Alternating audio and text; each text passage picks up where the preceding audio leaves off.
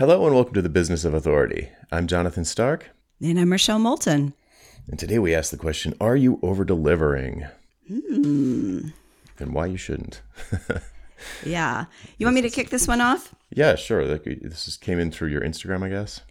Yeah. And I want to give a shout out to Tara McMullen because this is directly from her Instagram and post. And it just kind of hit me with a ton of bricks.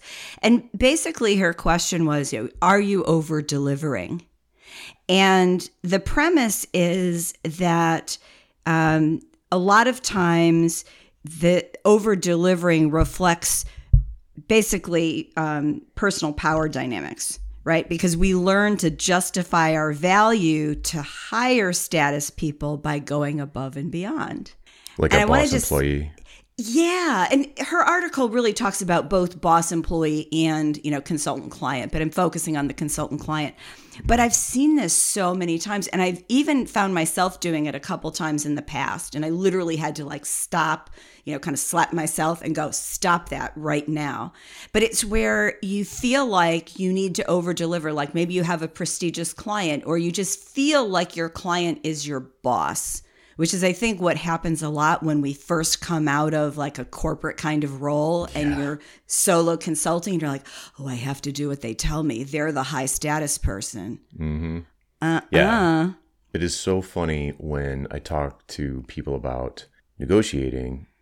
So people will come to me and say, oh, I sent this proposal and they came back with these changes and which one should I accept? And I'm like, it doesn't occur to them that they could just accept none of them and walk away from the deal.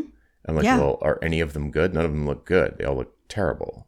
And the person's like, well, yeah, but I mean, either they need the job or, the money, or they feel social obligation because someone referred them and now they're in this negotiation thing and they forget that they can just walk away.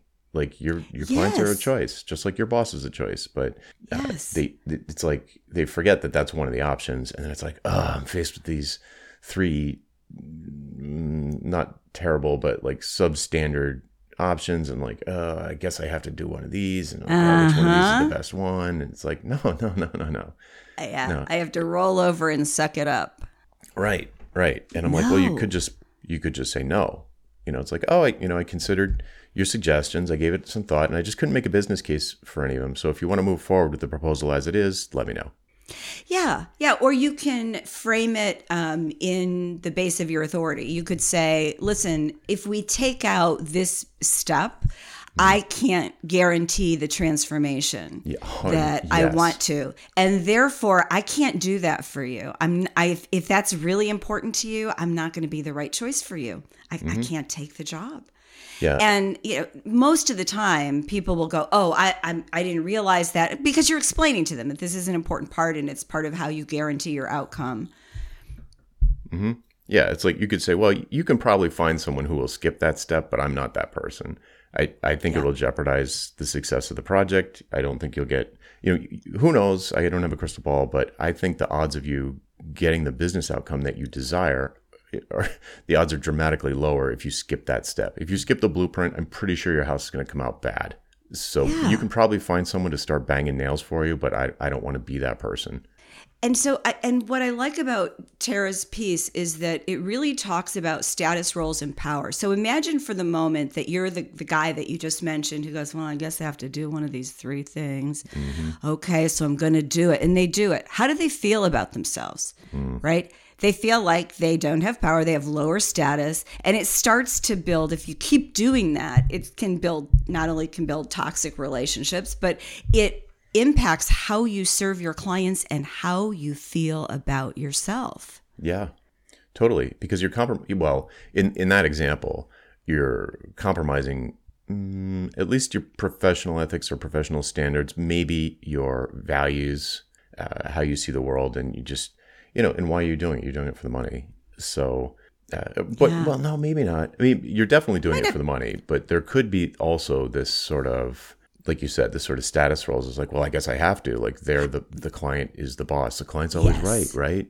That's it. Because I think sometimes it isn't really about the money. It's you think you have to. I think that's part of it is that because it's just so ingrained, especially if you've been an employee and you've had a boss where you had to please the boss. Right. Yeah, the client's not the boss. Right.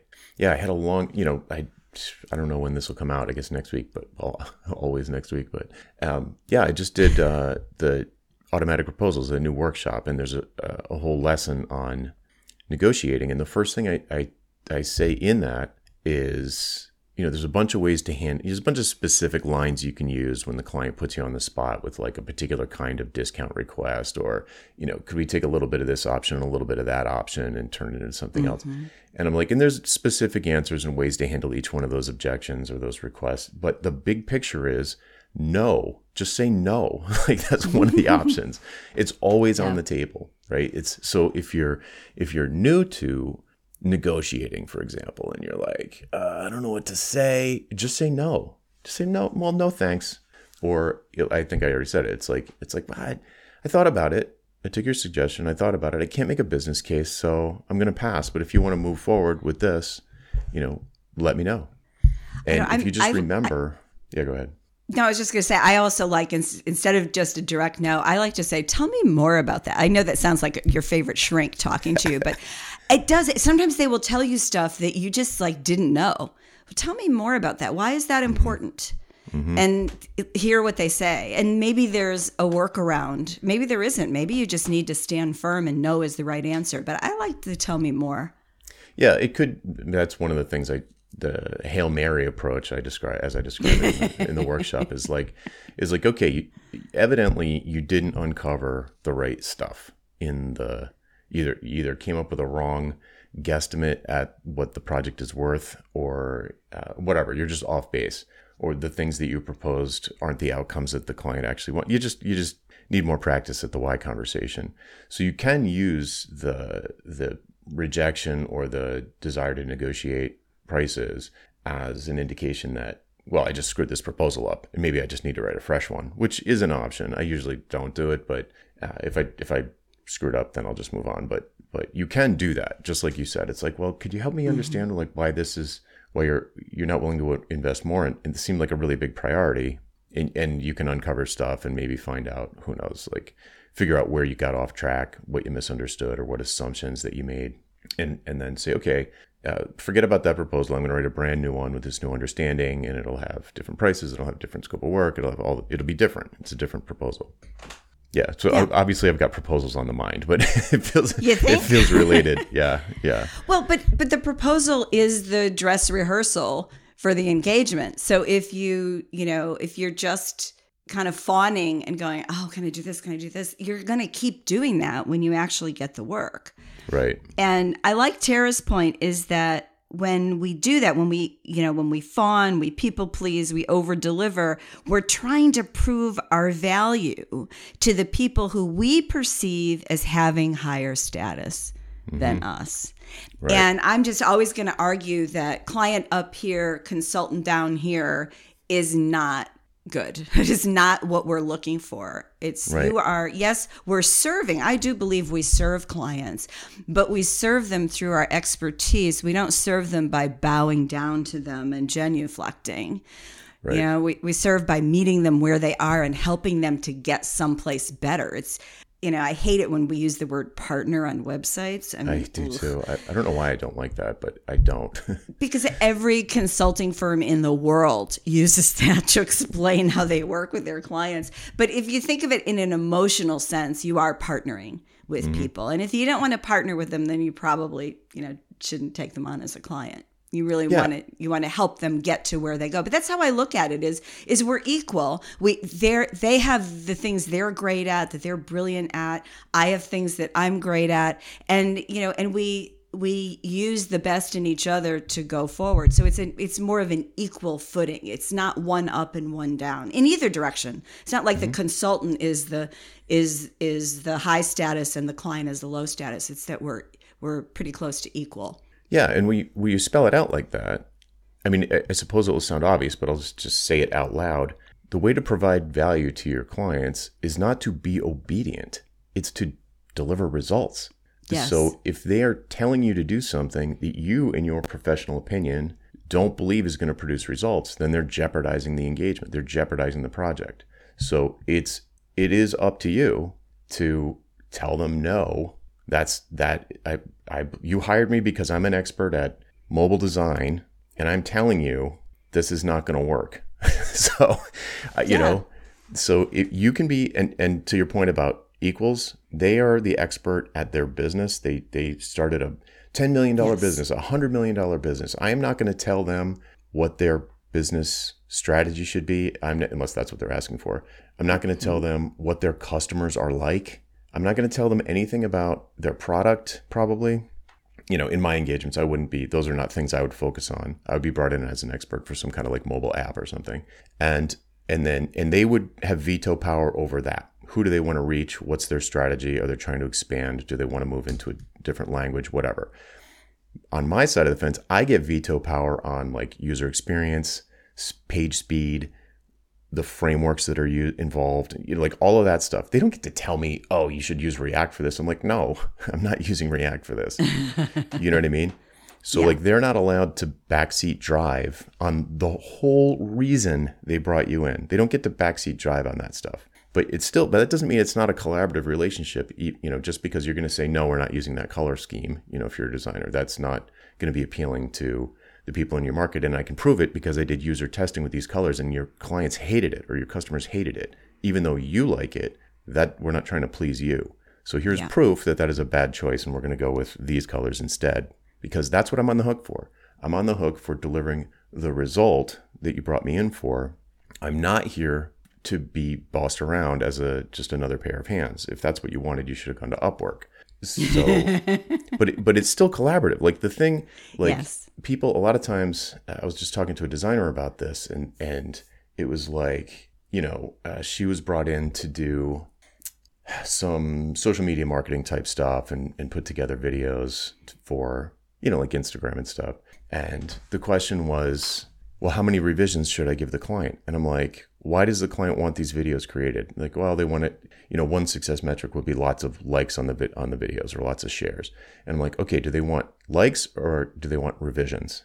They don't want revisions. They want likes. So don't give them any revisions. You keep revising it until they get the likes they want. You see what I mean? Mm-hmm. So it's still collaborative in the sense that they get to say what they want. They get to say what their success metrics are going to be. They get to say, I don't know. Well, I already said it, like their strategies and what their intentions and their goals. And you get to help them reach that in however way you think is best based on your area of expertise. It's like being a doctor. You don't get to tell a doctor how to do your triple bypass or that you even need a triple bypass. Like you don't get to say, oh, I need a triple bypass. Okay, great. Yeah. Hop up on the table. Like that's the thing is, though, that I think we forget is until you experience it the first time and then it starts to dawn, and then the second and third time it starts to really sink in, is that clients actually love it when you say no.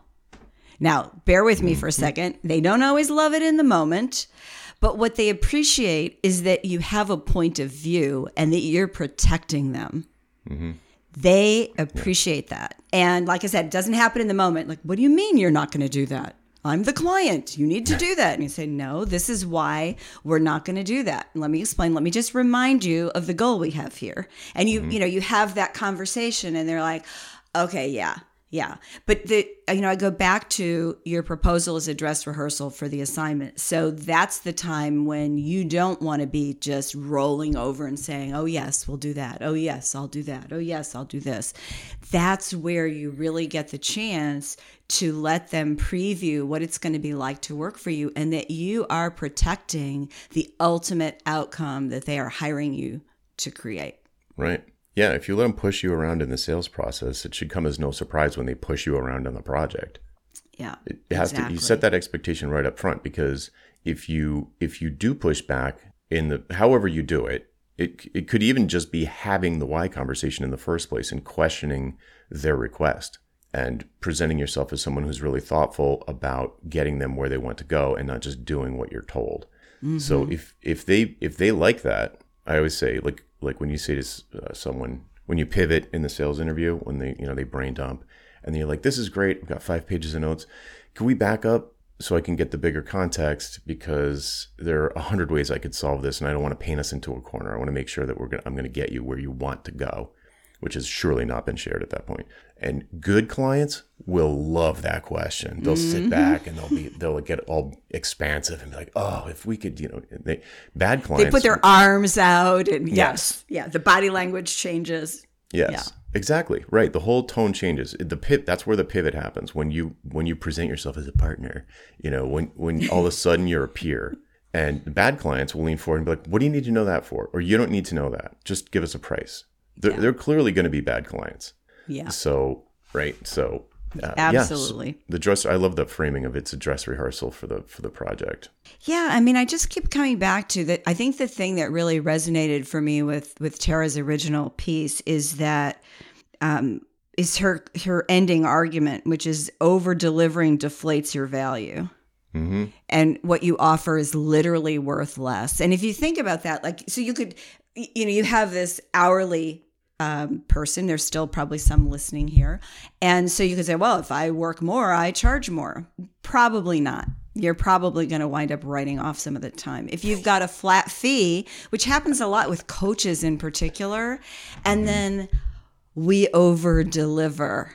And before you know it, what looked like a really great flat fee actually looks pretty bad relative to the amount of time that you're spending. So it's that, I just think that this is, it's about boundaries, it's about status, but it's really about protecting not only your vision for the outcomes, because you're building a body of work here, but it's also protecting how you feel about yourself. Because the more that you consider yourself sort of low status relative to clients, the lower you're going to go, the worse you're going to feel about it, the less fun it's going to be, the more drudgery it will be, the more toxic your relationships with clients will be. Right. And it's like, and that's a downward ratchet that you see on a website like Clients from Hell, where certain, like a giant chunk of the sort of online freelance community, it just thinks all clients are awful. Yes. Right? Yes. Yeah. Right? I don't get a lot of those folks in my communities. I don't know why. I guess there's something I do that filters those people out. I don't know what it is. Yeah. But there's a huge community of people just eye rolling. All clients are stupid. All clients are mean. All clients want the lowest price. And I'm like, No, not all the bad ones do.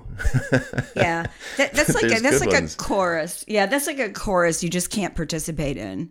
Yeah, right. It's a form of well, never mind.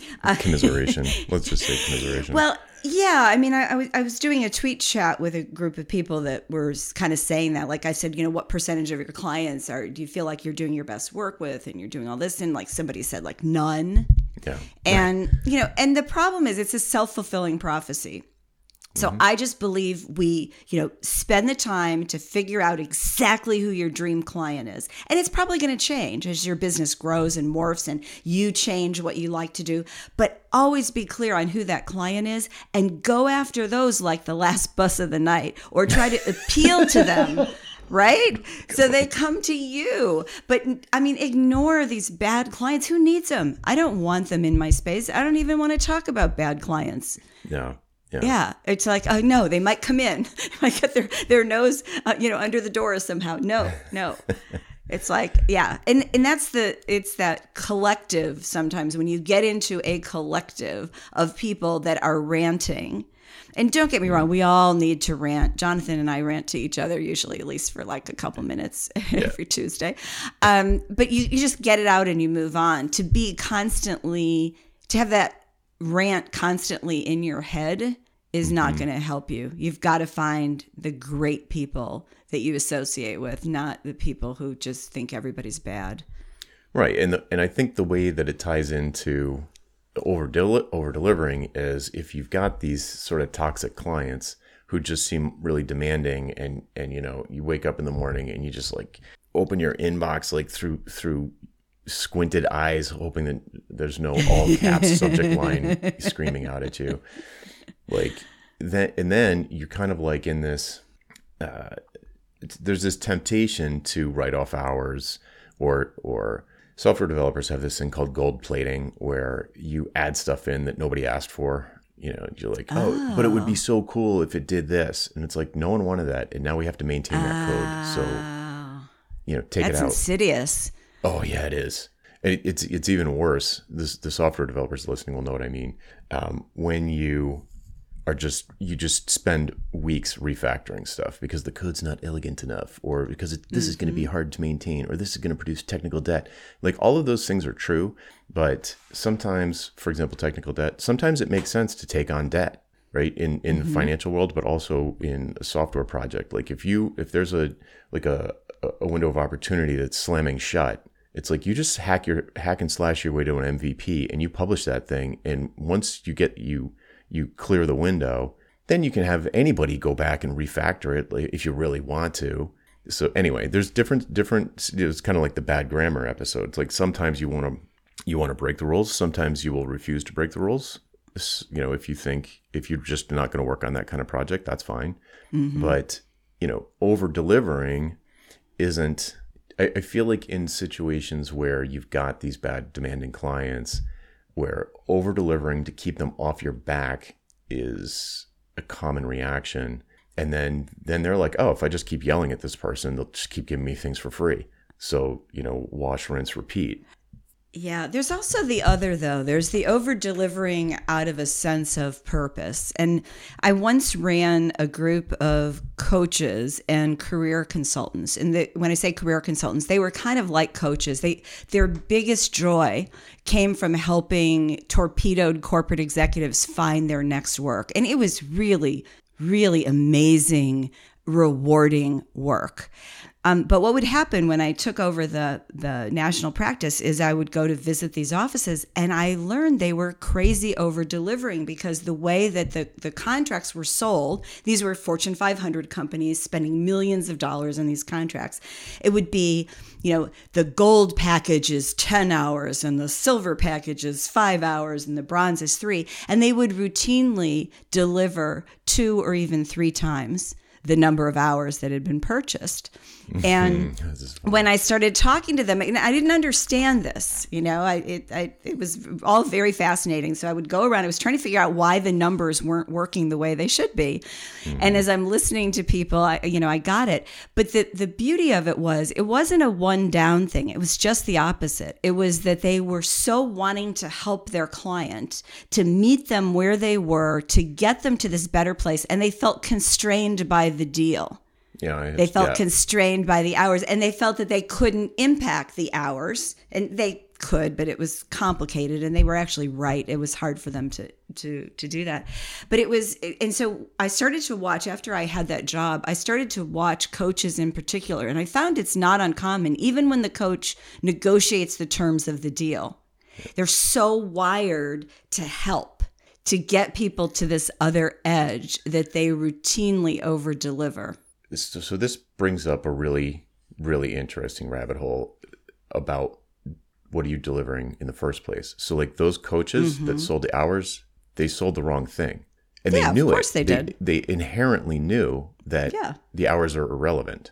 So when it gets to, this goes back to the obedience doesn't produce value, right? Like doing what they told you to do isn't going to produce value. Giving them results is if you want to demonstrate value, it's not like be obedient. It's like produce value, deliver results. Yeah. So in the case with the coaches that you just said, it's like, or even when you think of the concept of over delivering in general, I think people who are likely to fall victim to this, what does over delivering mean? It probably doesn't mean, exceeding the client's success metric for the project by an extra 100%. That's probably not what they're thinking of when they think of over delivering. When they think of over delivering, they're probably thinking of more deliverables, more inputs. Like I'm gonna put more time into this because I'm not reaching, or I don't even know what the desired outcome is. So that's one, like, in other words, over deliver, like you're delivering more of this thing that isn't actually inherently valuable to the client. Like your time's valuable to you, of course, but if somebody spends 100 hours working on fixing my brakes on my car, and after the 100 hours, they're not fixed, those 100 hours are not valuable to me. Like the brakes don't work, so the car is useless. So like the 100 hours are worth nothing. In fact, they're worth less than nothing because now I didn't have my car for 100 hours, and someone else who knew what they were doing could have been fixing it in one day. So if people are over delivering in terms of providing more inputs, and I was supposed to write a white paper, but I wrote 2 for them. That's okay, but all of that stuff is a means to an end. If you're over delivering, I'm all for over delivering on the success metric, right? So if the success of the project is, I don't know, increased revenue by 50% and oops, I increased it by 100%, I'm totally fine with that. Right. But I don't think that's what people are thinking of. I think they're thinking of their inputs when they're delivering more, air quotes, but they're not actually delivering anything in terms of results. Well, and with coaching, I mean, I'm thinking of this particular group of coaches. It is time. And it's because the person, some people get a new job really quickly. They're resilient, they bounce back, and other people don't for a variety of reasons that are not all intrinsic to the person, right? It can be the situation. And so the consultant/coach is like, oh, I've got to kind of stay in touch with them because I'm worried they're just going to go, down the drain if I don't make sure that they get that job, even though they've already delivered under the terms of the contract. And again, that's a big firm. It was a Fortune 500 company, very specific contracts, hours-based contracts. We all agree those are stupid. Yeah. But it was the contract. And it was fascinating watching them. And I've noticed that with individual, independent coaches as well. It's because you want your coachee to get to where they need to be. And sometimes, it takes more time than you thought it would. Of course. That's different to getting to the outcome. The over delivering is, let me be there for their every waking moment and their every possible need, versus the 2 or 3 levers that you can really hit that are going to get them to the outcome. Mm-hmm. Yes, I think that's a good way to frame it. So another thing just popped into my mind that's very much related, I think. So there's this concept of selling to your own wallet, where sometimes when I'm working with folks and they have been delivering tons of value to their clients, but they've been capturing way too little of it. So they very small margins. They've probably been working hourly or dramatically underpricing even if it's fixed fee stuff, dramatically underpricing their services. And you just look at the results they're producing for their clients, and it's like you could triple your fees. And if you continue to produce these kind of outcomes, people will line up to pay you.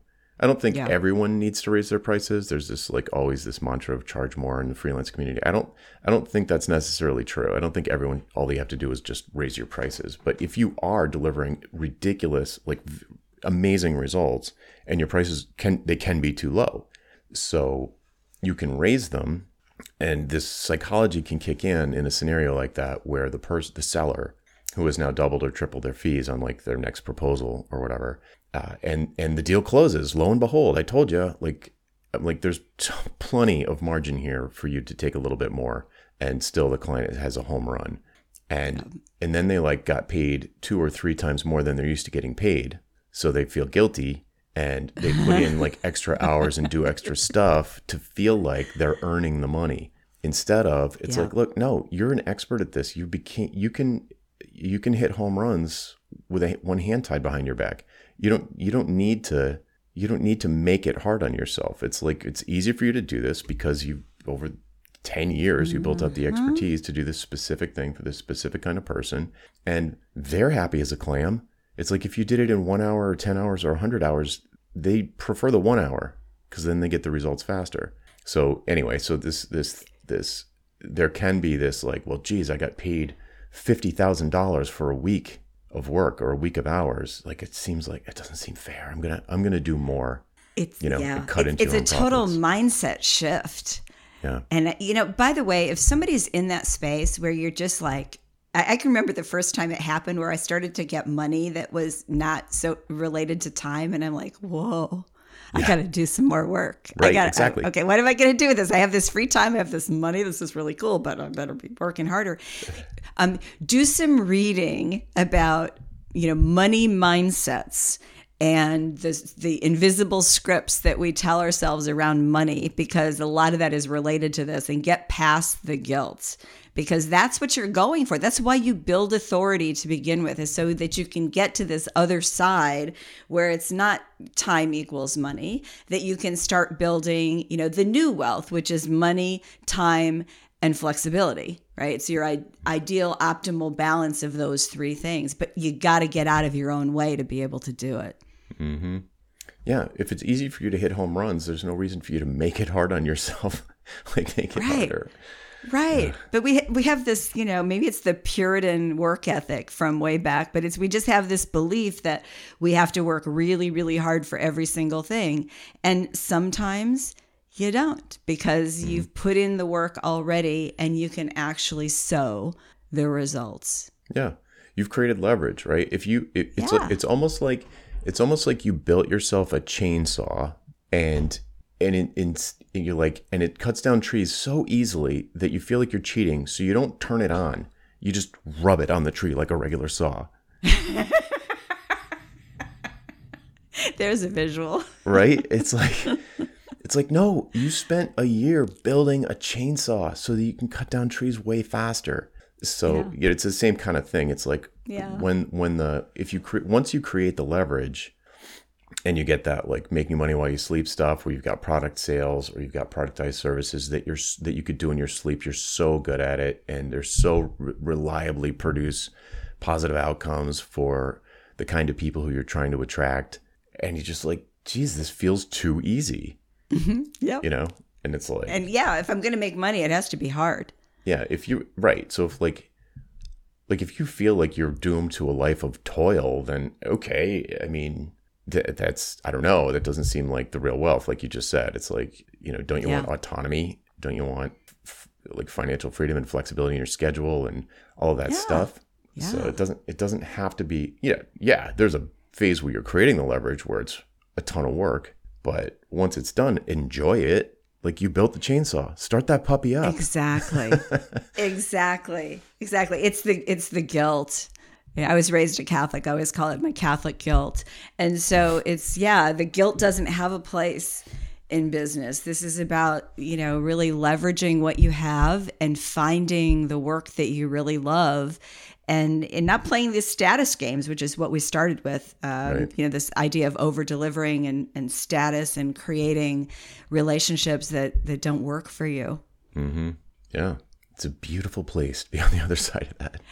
It is. And I think that's why it's so easy for us to talk about, because we've both been there. I mean, I just think about some of the years that I spent, working 60, 80 hours a week on the road. And I'm like, nobody's going to do that today. Yeah. It's like, no, the other side is so much sweeter. Right. I wonder, there seems to be in the Venn diagram going on in my mind here about this, the hourly billing and over delivering is like, I should drill into that more with my regular students, because there's I think a psychology there that before we talked about this was not obvious to me, which is over delivering increases your bank account when you are, assuming you're charging for it. So, and I guess I knew that. That's where a lot of gold plating comes from, the fact that it's like, well, I get to like play with this code and make it perfect and pristine, even though no one actually cares or values that. They probably should, but they don't. And yet you made them pay for it because it was by the hour. And then when you switch to fixed, that behavior of wanting to futz around with your code until it's, so beautiful you could print it out and frame it on your wall, that behavior, I can think of at least one really big example, but I'm sure I have several examples of someone who first switched off of hourly and did their first, fixed price value-based project, and they didn't get the memo quickly enough about not doing that. So instead of that behavior, which is a hard one to break, it could be a very hard behavior to break, where you're just like, oh, this code needs to be perfect. It's like, no, it doesn't. It needs to be good enough to get the results that they wanted. And I'm not saying write bad code, because I know even bad code from a really good developer is still really good code. Is it perfect? Nah, probably not. But whatever. It's like, if it's delivering the results that the client wants, it's good enough.